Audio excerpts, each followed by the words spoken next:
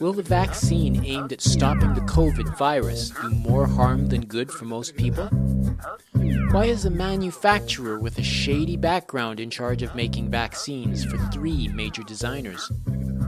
Is the vaccine an excuse to run an identification nanochip into the human system?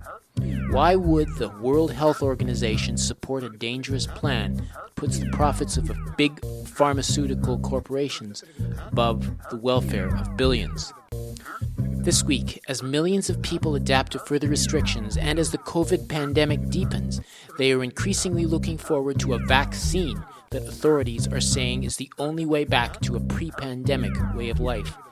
This episode of the Global Research News Hour takes a detailed look with several observers into the plans to immunize the entire population of Earth and where that's bound to lead us. In our first half hour, we get the opinions of our past guests, Sushart Bhakdi, Meryl Nass, and Docs for an open debate about how the vaccine is ill-advised.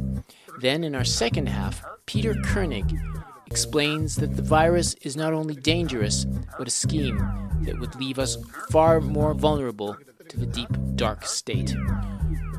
On this week's program, Coronavirus, a second look, Part 4, the Trojan Vaccine, a challenge to health and freedom.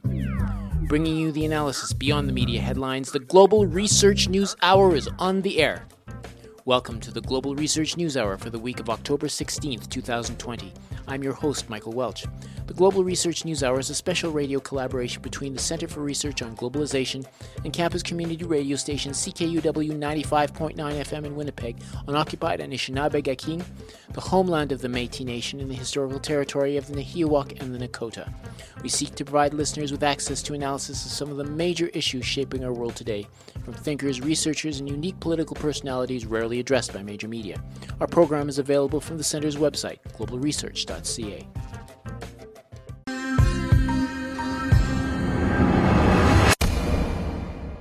We'll begin our show with News Notes, a sampling of articles from the Global Research News site.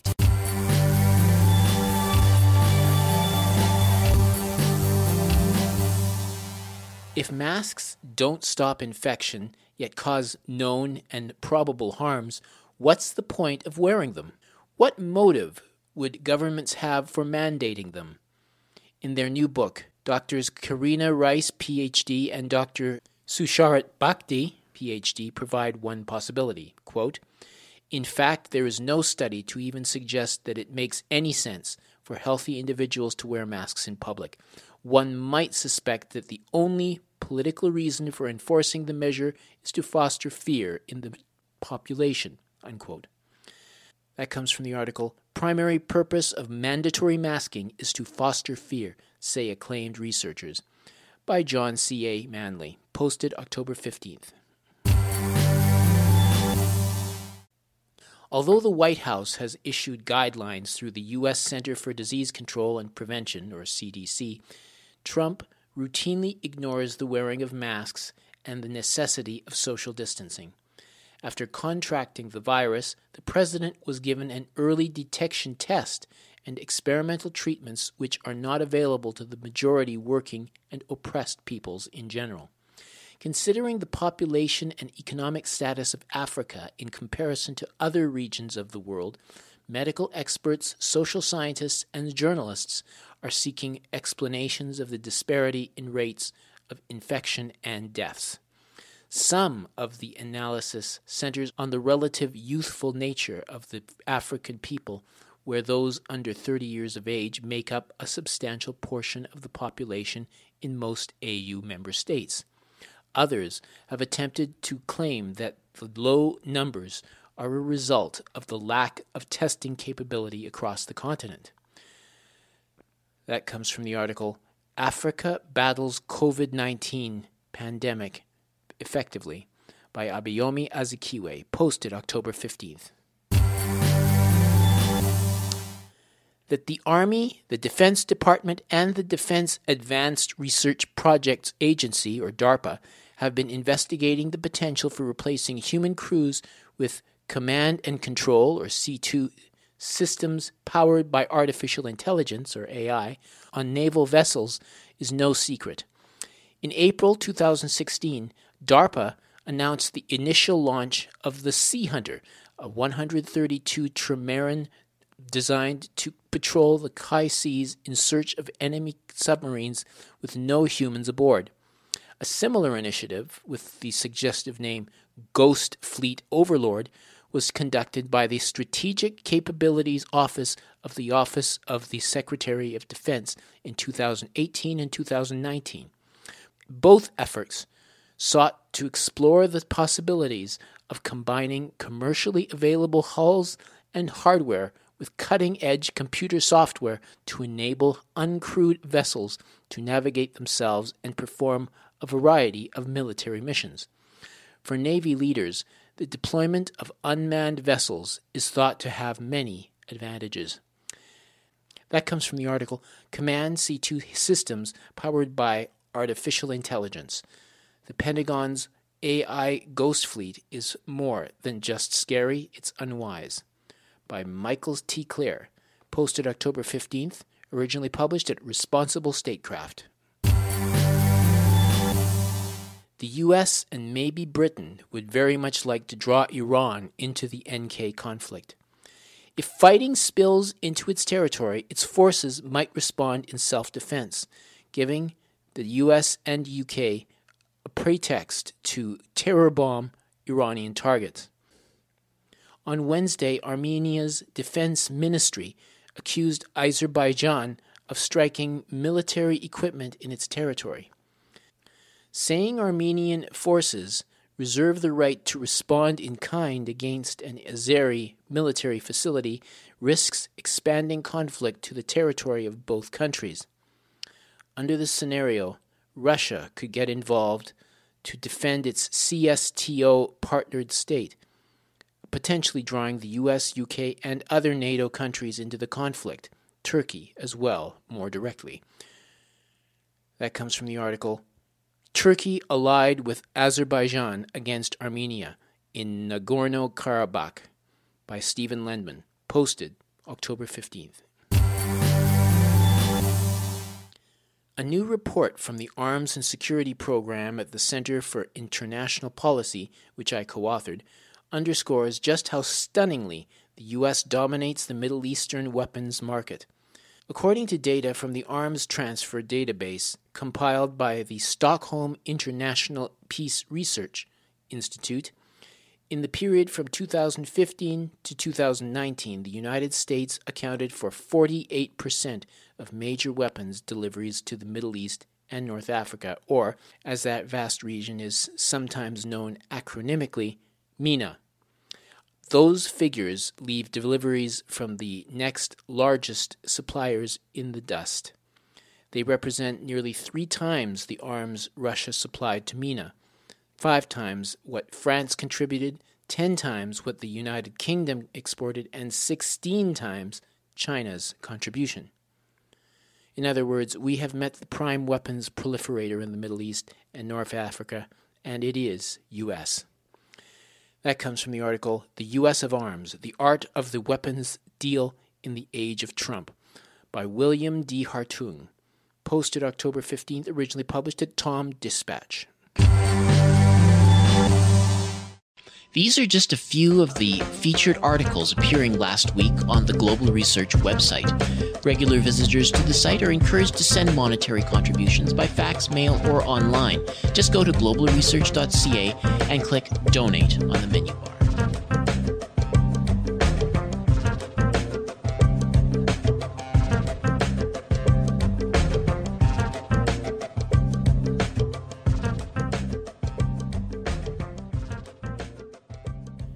Before I begin the program this week, I wanted to mention the line by the executive director at the Association of American Physicians and Surgeons, in which she stated her belief that the physician and Senator Scott Jensen was being investigated by the medical board for prescribing a medication called hydroxychloroquine. The doctor and senator were in fact being investigated for his public comments about COVID-19 and his accusation that the death toll due to COVID might increase in order to secure more funding for hospitals from the federal government. So apologies to anyone who may have been misled by that factual letter. Over the past 3 issues of this series, we have been sharing information from reputable experts in the fields of epidemiology and immunization. These facts involve numbers of cases growing as a result of more numerous tests as opposed to actual growing numbers. That the standard PCR test is not 100% accurate and can deliver the result of false positives, and that every person who is diagnosed with COVID and then dies is accused of dying from COVID, even if they died from other causes. These doctors are saying that far from being a killer like the Spanish flu, reliable tests show the epidemic is no worse than a common flu, where international numbers and death toll do not register in the media, and therefore these draconian measures to contain the virus with lockdowns, quarantines, and masking are really not justified. The numbers signed on as endorsing all of these measures, according to Docs for an Open Debate, include 900 doctors and health professionals in Belgium, 800 doctors in the Netherlands, and 400 doctors and scientists in Spain. And just last week, we heard that the drug hydroxychloroquine, which was in use in several countries as a mild drug, held considerable advantages over other treatments to date, yet the drug is being suppressed in the United States, Canada, and throughout Europe, causing leading health providers such as Dr. Harvey Risch, professor of epidemiology at the Yale School of Public Health, to conclude that over 100,000 people had died that needn't have if hydroxychloroquine was on offer.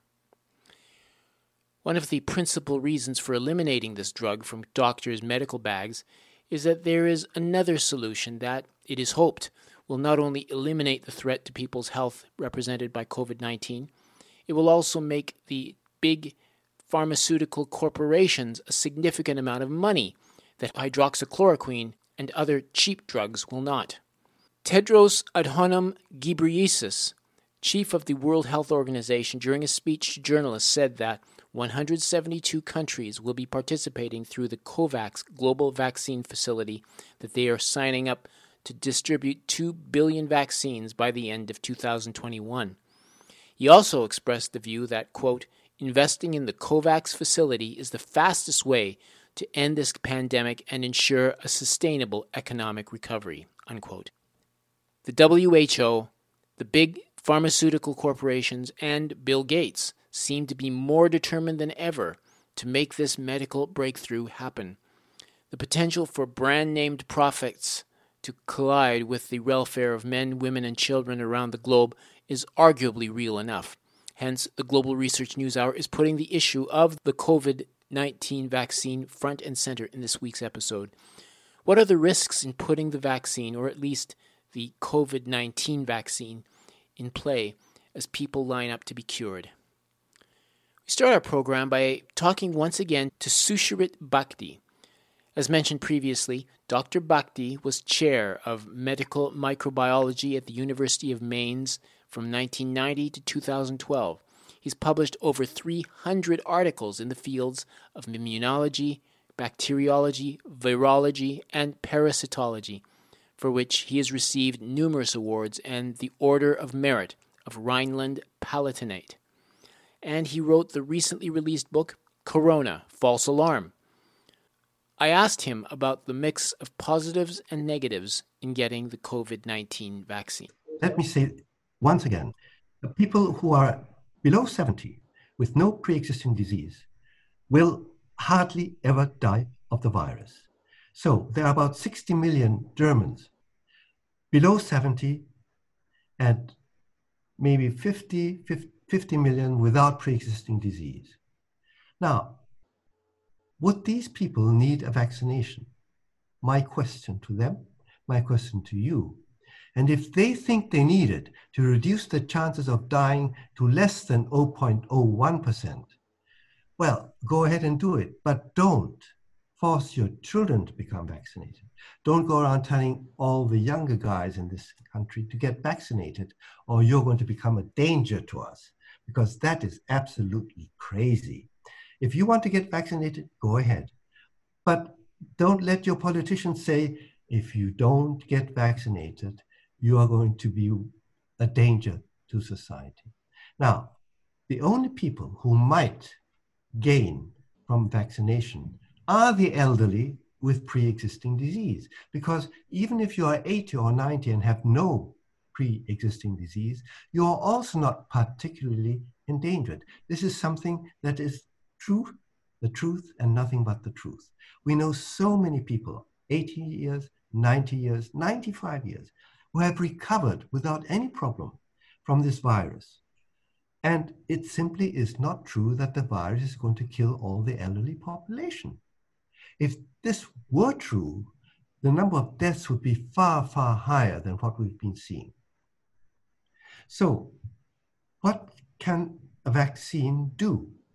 A vaccine can, at best, raise the level of immunity to reduce the rates of death. And the major way the vaccination does this is by inducing antibodies in your body, and the antibodies will prevent the virus from binding to the cell.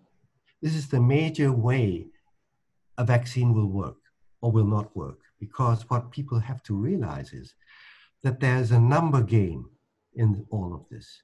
The number of viruses meeting the number of antibodies is all decisive. So when you are vaccinated, you get antibodies after about 2 weeks, and the antibodies go up, but then they go down again. And these antibodies are measured in the blood, but they do not tell you how much these antibodies are on the airway epithelium. There are far fewer there, where the virus comes in.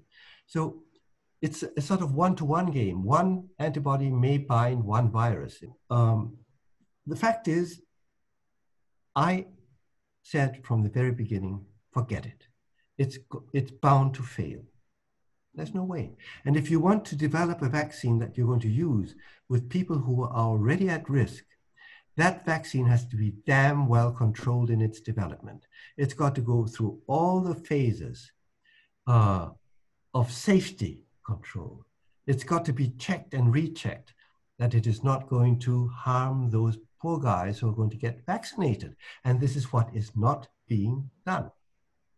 As we all know, this rush to finish off this vaccine to be used in the world populace that doesn't need it, and that cannot be used on the elderly with pre-existing illness because it would be much too dangerous. So why don't we just sort of relax a bit and say, guys, listen, this virus is not the big killer. So let's just stop doing all this nonsense. You may go on trying to develop a vaccine, but then do it sensibly in a scientific way and in an ethical way. Then everyone will be okay with everything. Yeah. But there is no need to get excited about this virus. There's no need to do anything special to contain this virus, nothing more than you have done when the flu wave comes, and nothing more that you will do when the next flu wave comes. That was doctor and postgraduate researcher Sucharit Bhakdi. Another doctor spoke about vaccines during our previous conversation in part 2 of the series. Among other things, he mentioned that the vaccine manufacturers in this case obtained a legal waiver in the event that the taker underwent a vaccine-caused injury. We see that that there is a yearly change of, for example, influenza virus, and this needs every time a change of vaccine because it doesn't work anymore against the changing virus. So it means that if you would give a vaccine, it would only work temporarily and you will need more vaccines. What we find extremely worrisome is that the manufacturers of vaccine already have a juridical, I don't know how you call it in English. Immunity. Immunity. It means that they are not responsible for reactions with people. And the new vaccine that is going to be produced, for example, by Moderna, it's an RNA vaccine. It has not been tested on humans. And what we saw when it was tested on animals, that was ferrets, that those ferrets who got this, that they were much more susceptible to the wild virus than those who didn't get it. Now, that means that if you give this to humans, that you are using them as guinea pigs. And we know that the time scale when they produce or going to produce this vaccine is a fraction of what it should normally be, when it should be good tested with years. Normally it takes 5 to 10 years. Now they will do it in a year or less. So it means we are very worried about this, and I personally would never give myself a vaccine or recommend it to a patient, because it is just, I just don't see that it is safe. It is not safe. It is it passed, and the manufacturers themselves, they say they want immunity. They don't take responsibility. I take responsibility for my patients. I'm not going to give them something which is a test phase. Dr. Meryl Nass spoke on the show last week. She's a general medicine physician, an expert in epidemiology and anthrax, and published on Global Research, among other online publications. Here she talks about what happened during the scare of the last major pandemic dealing with H1N1 and the vaccines to the rescue. In 2009, we had an H1N1 pandemic, swine flu, which actually we still have today. So last year, the main virus going around for flu was that same swine flu. And we have made vaccines against it. And each company, generates its own vaccines. In the case of 2009, one vaccine, which was GlaxoSmithKline's Pandemrix, which was used in Europe, but was not used in Canada, or exactly the same in Canada, and not used in the US, wound up being associated with over 1,300 cases of severe narcolepsy. Narcolepsy sounds like a joke, but if you have a severe case, not only can you fall asleep without any warning, but you may be crossing the street, and if you laugh or get upset, you lose muscle tone and actually can fall down in the road and get run over by a car. People who developed these conditions, who were primarily adolescents, so primarily teenagers, became unable to go to school, to work, etc. And there have been lots of settlements because governments took the liability. So when you develop a vaccine very quickly, generally the manufacturers say, we'll do it, but we're not going to take responsibility for this being safe or effective. And so we're not going to hold the liability. The government will need to, if it's decided that people have been harmed, the government has to pay out, not us. And so that was determined in 2009. That's what happened in 1976 when we had the Fort Dix flu that everybody was so worried about, and 45 million Americans were vaccinated with a vaccine that was made in about 6 months. And there were about 400 cases of Guillain-Barré syndrome, which is a paralyzing illness. Most improved, but there were about 35 deaths. And so that very rapid attempt to make a vaccine failed in 76. In 2009, the disease turned out to be not really that bad. It was a less severe flu than your average influenza. So we didn't really need the vaccine. And in this group of adolescents in Europe, in those who had some of those who had a particular gene, they developed severe narcolepsy. What's going to happen now, we don't know yet. We may have this antibody-induced enhancement of disease. So it's possible one or more of the COVID vaccines can cause you to have a worse disease when you're exposed. It may be useful. We won't know. And because the clinical trials are going to be completed with only a couple of hundred people in the trials having been exposed to the disease, we probably won't know all the ramifications until after the population, large numbers of the population have gotten the vaccine. Certainly in 2009, it took about a year for people to acknowledge that the narcolepsy was a consequence of vaccination. And people kept using that vaccine far too long, even after there had been many cases of narcolepsy. So one hopes that isn't going to happen again. Okay, maybe one last question. There's an emergency, or Emergent Biosciences is the company that's going to put the vaccines into production. There are three: AstraZeneca, Johnson & Johnson, and another one. What do we know about Emergency Biosciences that should be a concern? Okay. The company is actually named Emergent Biosolutions, and that's a newish name. They used to be called Bioport, and they changed the name because Bioport had such a bad reputation. Bioport makes all the anthrax vaccine for the United States. And now it also makes most of the smallpox vaccine. Its vaccines caused thousands of soldiers to become ill in the period between 1998 and 2001. The vaccine lost its license. The FDA stopped any manufacturing at the plant because of a lot of problems.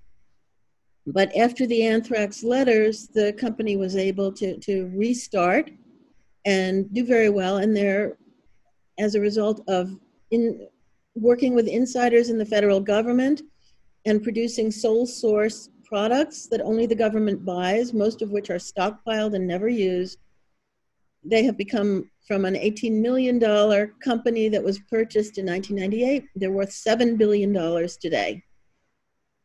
This company, which has never brought a product to market, they've only purchased other companies with their products. They have sold defective anthrax vaccine, defective auto injectors for nerve gas to the State Department, and they are, and a company that hired them to make a ricin vaccine that it had designed has asked for arbitration because the ricin vaccine did not meet its specifications. So this is a company that has a factory in Baltimore that the government paid them to make, and the government gave them over $600 million to retool it at the beginning of the year so that they could make vaccines for COVID. They don't even have a complement of seasoned workers. Last week, they had a job fair in which they wanted to hire 300 employees, most for this Baltimore factory that is going to be making 3 of the major COVID vaccines. So AstraZeneca, Johnson & Johnson, and Novavax all have vaccines that have entered phase 3 clinical trials, which is the last phase, and are likely to be manufactured, all in the same Baltimore plant where Emergent Biosolutions is trying to hire some staff. It's a very potentially dangerous situation, and people should be aware. It's probably not going to say Emergent Biosolutions on the vial of vaccine. It'll say Johnson & Johnson or AstraZeneca or Novavax. They're being manufactured by Emergent Biosolutions. That was physician and epidemiology expert, Dr. Meryl Nass. If you think so far that immunology with this vaccine is still worth the risk, you haven't heard some of the details about what's coming. In our final half hour, my interview with Peter Koenig. Please stay tuned.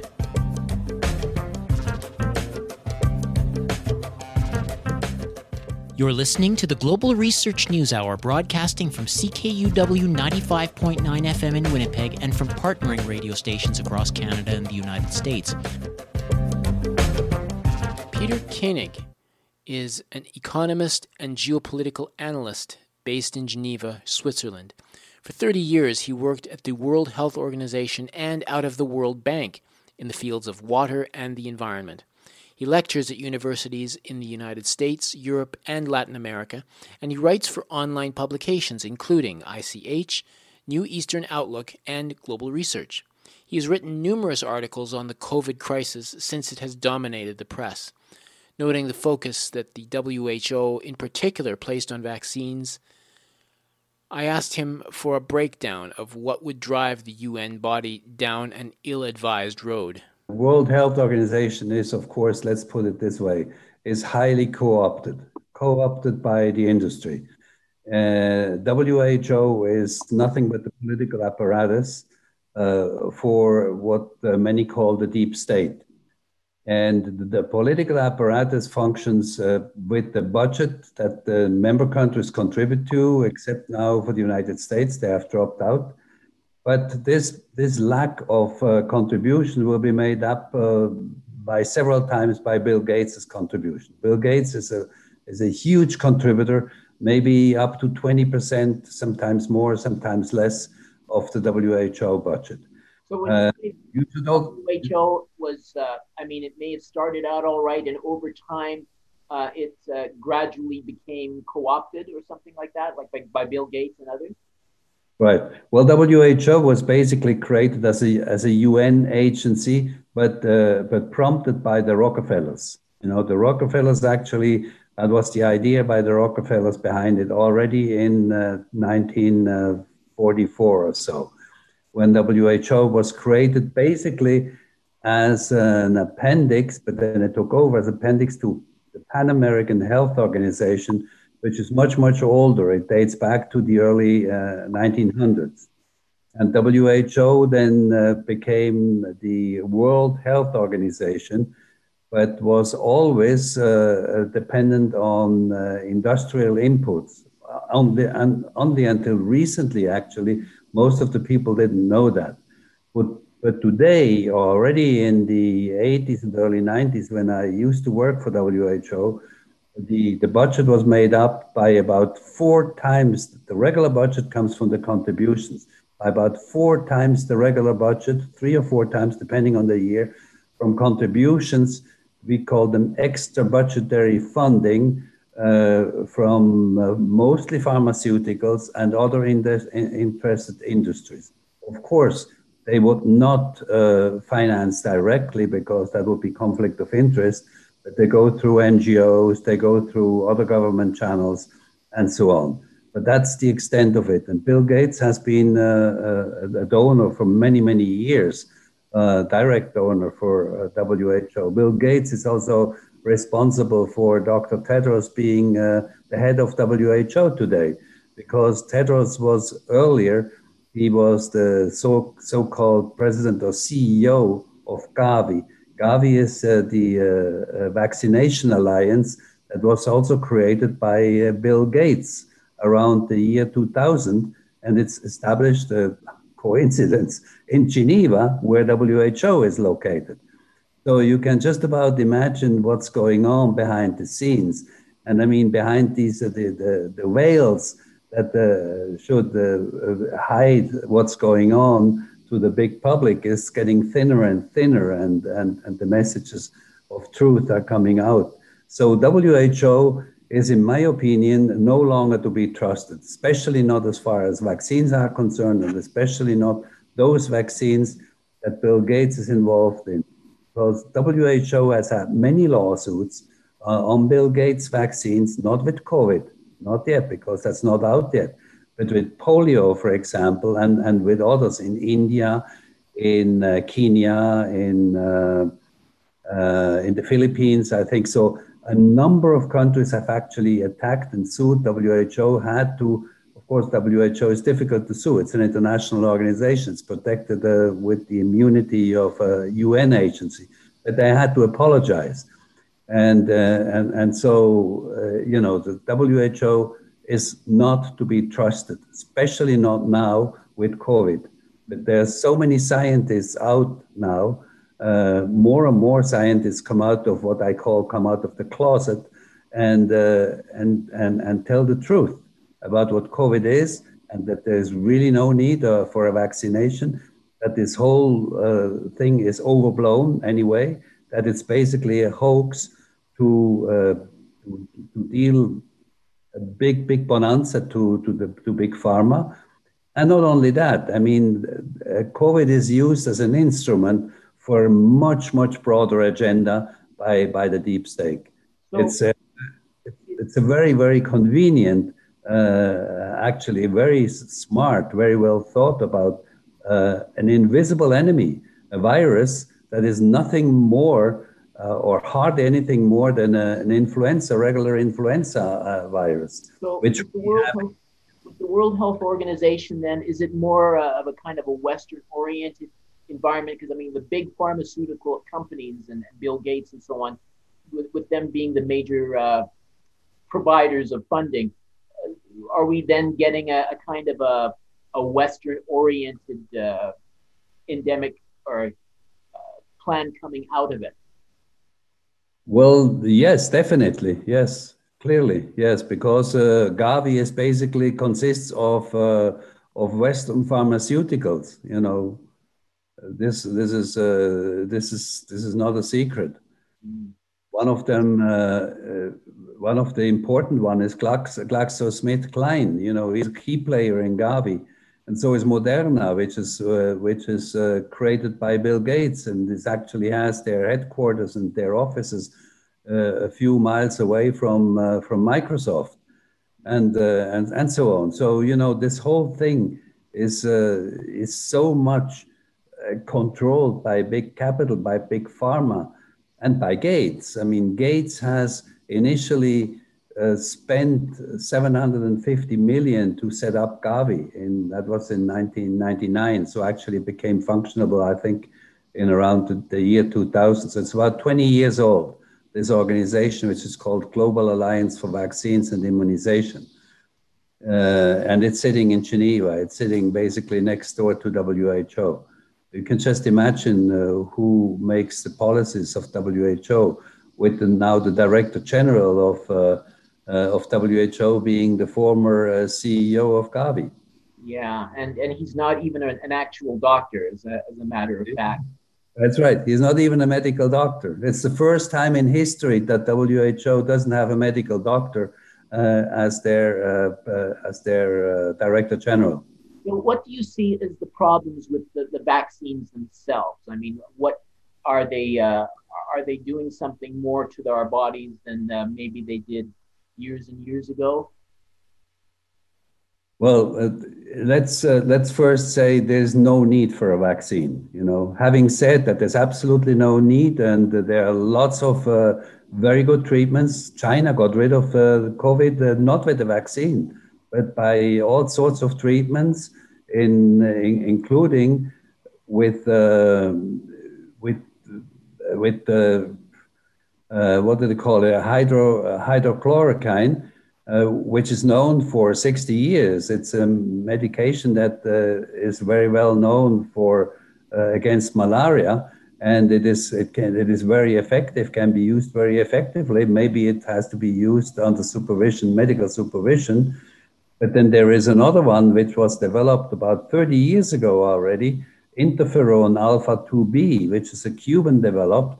And as we know by now, Cuba and China work together on this, and they're now producing a lot of they have a joint venture in producing medication, and I think also a vaccine.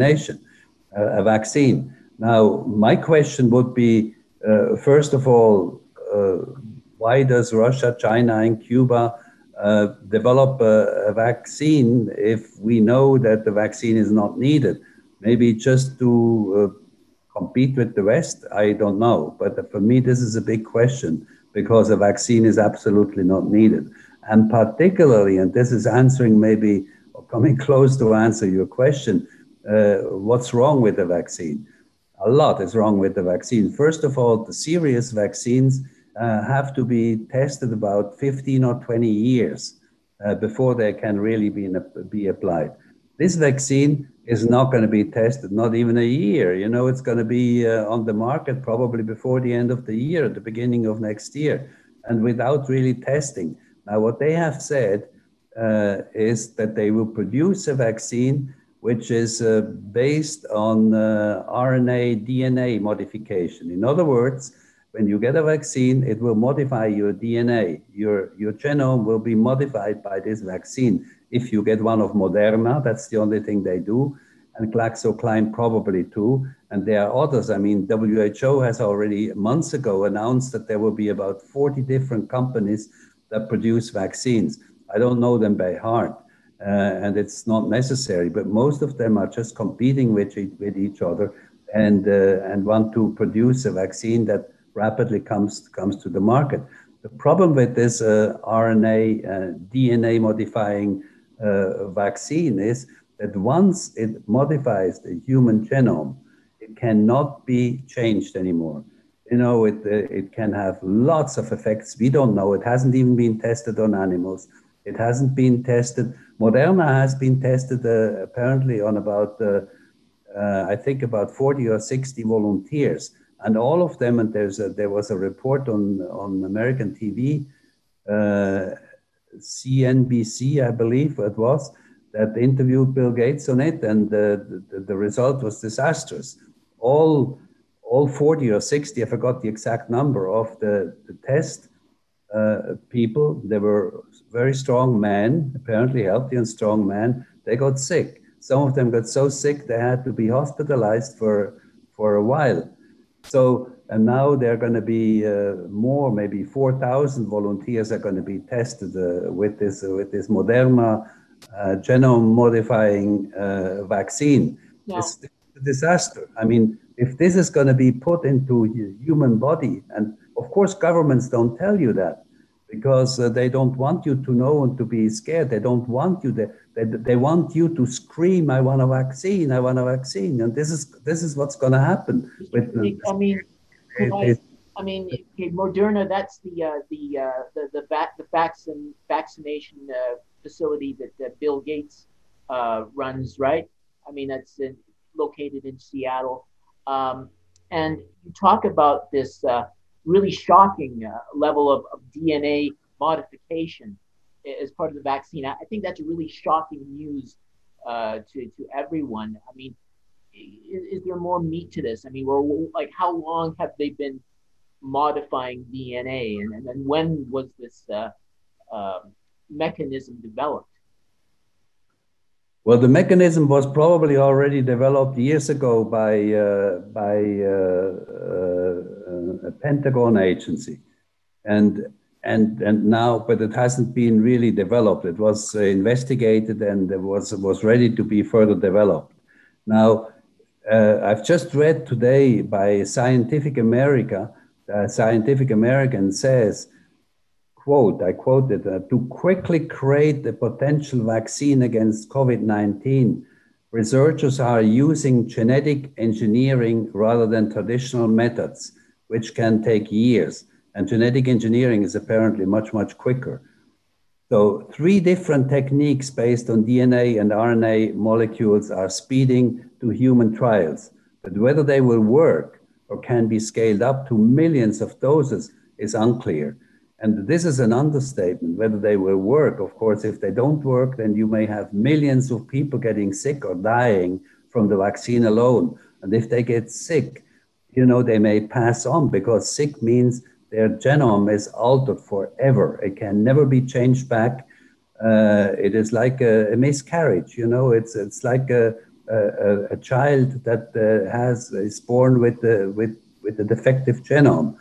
And this can be passed on for generation, this defect, if there is indeed a defect in people as a side effect of the DNA. So this has not been tested. We don't know what will happen. And even if the 4,000 get away more or less it is a disaster. And even Gates has admitted that maybe 1% of the people, if he wants to, imagine how many millions there are, if he wants to vaccinate 7 billion people, and if 1% will get sick or may die from it, that's quite a number of people. I mean, this is unbelievable that we just accept something like that. And of course we accept it because we don't know. We don't know whether the media don't tell us about it, the governments don't tell us about it, because the governments are all co-opted with this elite club, with this criminal people who have launched upon us COVID-19.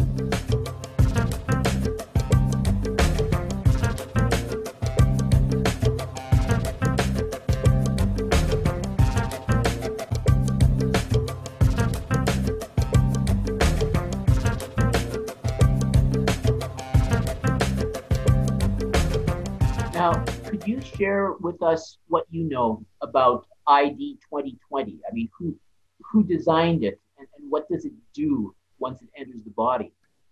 Right.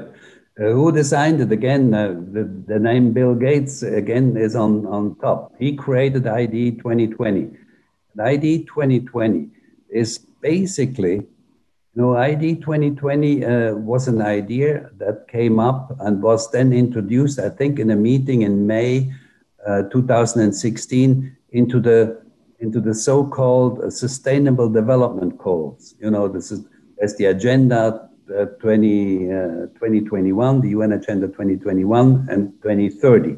And 2030 is actually the deadline, and that's why it's called Agenda 2030. It's the deadline for this decade-long modification of society to be implemented. So with the next 10 years, if we people don't stop this right now, before it is too late, then we go through a hell of a time during the next 10 years. And what the ID 2020 means actually is they had a meeting at the UN to introduce it, I believe it is the Sustainable Development Goal number 16, which has to do with legality, with legal access for everybody. So that was introduced as a side, as a sub-goal of this development goal, which means that everybody has the right for an electronic or a digital identity. This is what's going to happen. And there are trials on the way right now in Bangladesh with school kids in Bangladesh. I don't know whether in other countries too, but that's what Bill Gates usually does. He goes to poor countries, maybe to remote districts that are not so visible than if he would do it in a city, and starts vaccinating people, and most likely vaccinating them with some kind of a nano chip. It could be in the form of a liquid gel, which then distributes itself throughout the body and can, of course, number one, that's the official idea, become an identity of the child or of the person who gets the vaccine, and we will be next. We, the people, will be next if we don't pay attention to it. And then it can be with, we have now also at the same time, we have 5G being put upon us. And with this strength of electromagnetic field, we can be loaded and we can be manipulated with these nanochips being inserted through a vaccine. And that's the goal. You eventually... Could you give us an example of how the 5G, internet, Wi-Fi business will interfere with the chips in your body? Well, this is different. It's a parallel function. They say 5G is needed for artificial intelligence and to make your computer faster, to make you play faster, and so on and so on. That's all BS. The real reason behind 5G and 6G is already being developed by the Chinese, by the way, which is even stronger. We don't know much about it yet, but 5G is enough to run algorithms, and algorithms are nothing else but artificial intelligence. Algorithms runs already all the TV programs basically, and especially the social platforms and the social media, which then manipulate you. They know exactly what are you watching, what are your opinions. I've read at one point by the social media actually, that they have at one point 35,000 points about your characteristics that maybe not even you know about, they know. And so they can, with algorithms, it's easily possible. It's with algorithms that these multi-billionaires make their billions thanks to the COVID destruction of the economy. And so we are already basically the victims of artificial intelligence through algorithms, which is possible by 5G. And this playing into, so you see where I'm getting at. COVID is just an instrument to a much higher agenda, you know, to a deeper agenda, which means controlling the world population. And among those, we have people who are eugenics masters who would like to reduce the world population. Gates is one of them, so that the world can live longer with the non-renewable resources. That's as simple as. Yeah. Well, what about I mean, first of all, I mean, there's a question as to whether the vaccines are going to be mandatory or if you might have an option. I think knowing these things, I could see where a lot of people would say, no, thank you. So how can the public how can they be compelled to take the vaccine regardless of the consequences? Right, right, exactly, you're right. I mean, constitutionally, I think every country has a constitution or most countries have a constitution which would not allow the governments to force upon you a vaccine, like a health measure. But there are other ways of forcing you. And I just read not too long ago that in the US, about only, I think, 54% of the people or 55% of the people would not take a vaccine even if they were paid $100, something like that. That was the inquiry. That means there's quite a lot of people who are against these COVID-19 vaccines. They're suspicious. They know it's not been tested. They know that we don't know what the side effects will be, what the result will be, and so on. So this gives me hope that the government cannot crack down if the 55% stick together. But of course, measures that they will take is say, okay, you don't have a vaccine certificate. That's what Gates wants, that everybody has a vaccination certificate. And you can control that through the nano chips that you have in your body, So if you don't have a vaccination certificate, you cannot fly, you cannot go to concerts, you cannot go to the movie. And some people suggest you cannot even go into a grocery store to buy grocery. So, where does that lead? I don't believe in it. I believe we are stronger. I believe human beings are much, much stronger. We will not allow that.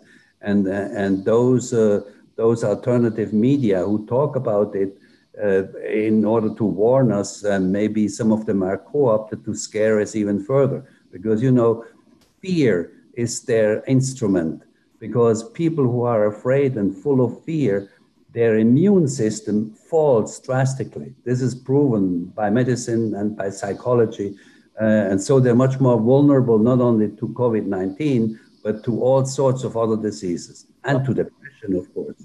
Back about 10 years ago, they had another outbreak, the H1N1 vaccine, or not a vaccine, but there was an outbreak of this disease, and people actually did die from it. But they were developing a vaccine, but then when the day came and it was available, few people wanted it because it was just, they'd already developed an immunity. So, I mean, what is your thinking about this time? I mean, because we have a different situation, the lockdowns and so on. Will this be successful, or have they kind of learned the way in which you're going to enforce it on people, where they're saying, gimme.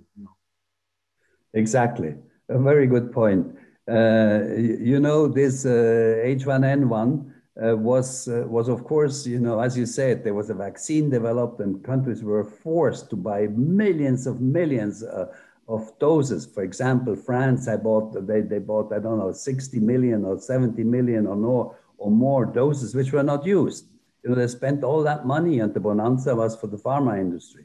And also Switzerland bought a lot, all at the recommendation of WHO. And eventually these vaccines were not used. Some of the countries, I think France was one of them, sent them to Africa as development assistance. Can you imagine that? A vaccine that is useless, sending it to somewhere else where it cannot be used as development assistance, but that's on the parenthesis. But now, in order to prevent this from happening, they say, and this is very controversial because, of course, normally we have the capacity to develop our own immune system, we human beings. And we call that, or medicine calls it herd immunity.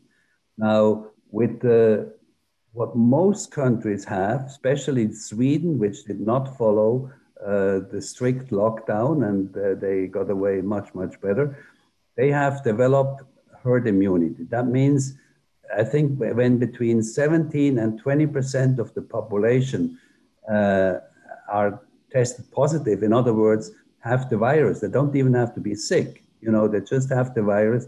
They develop an immunity. And the percentage which makes actually the equilibrium, the herd immunity, when there are no more infections, is about between 17 and 20%. This comes out of science, and in Sweden it's exactly that. And of course, there was a study done, I think in early months of this year, February or March already, by Oxford, a study which was never published. And this Oxford study said, it's maybe still available on internet or has been taken off, but I remember having read it and having read about it. This study said that they believe that probably up to 70% of British citizens have already or are in the process of acquiring immunity through simply being infected without symptoms. They're asymptomatic, and then they have immunity. This will be herd immunity, and therefore there's no need for a lockdown. This was an Oxford study, so I would imagine it was scientific. It was never published. Of course, it was trashed. It was not according to the agenda that is behind this whole thing. And but I strongly believe that we develop an immunity, a natural immunity, as we do for the flu. I've never been vaccinated for the flu, and I don't have the flu normally. Sometimes I get a cold in the winter, but that's, that everybody has a cold ever so often, and it goes away. Maybe I was lucky not having the flu. But even if you have the flu, it takes a person who is normally healthy, it takes about a week or 10 days and it's gone. And then you are immune for the rest of the winter and very often for the next flu season too.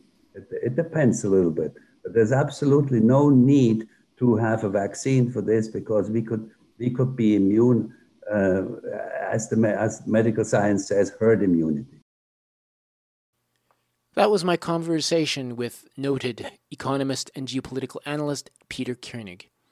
Mr. Koenig is also a research associate of the Center for Research on Globalization. That's it for this chapter of the show. Next week, we investigate what the COVID-19 crisis means for the sake of our economics, our society, and the future of our world.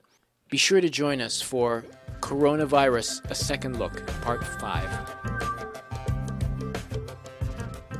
You've been listening to the Global Research News Hour. You can hear our program every week on CKUW 95.9 FM in Winnipeg and on partner radio stations across Canada and the United States. You can also download our show at the website globalresearch.ca. To leave feedback on this program, email globalresearchnewshour@gmail.com. I've been your host and producer, Michael Welch. Thanks for joining us.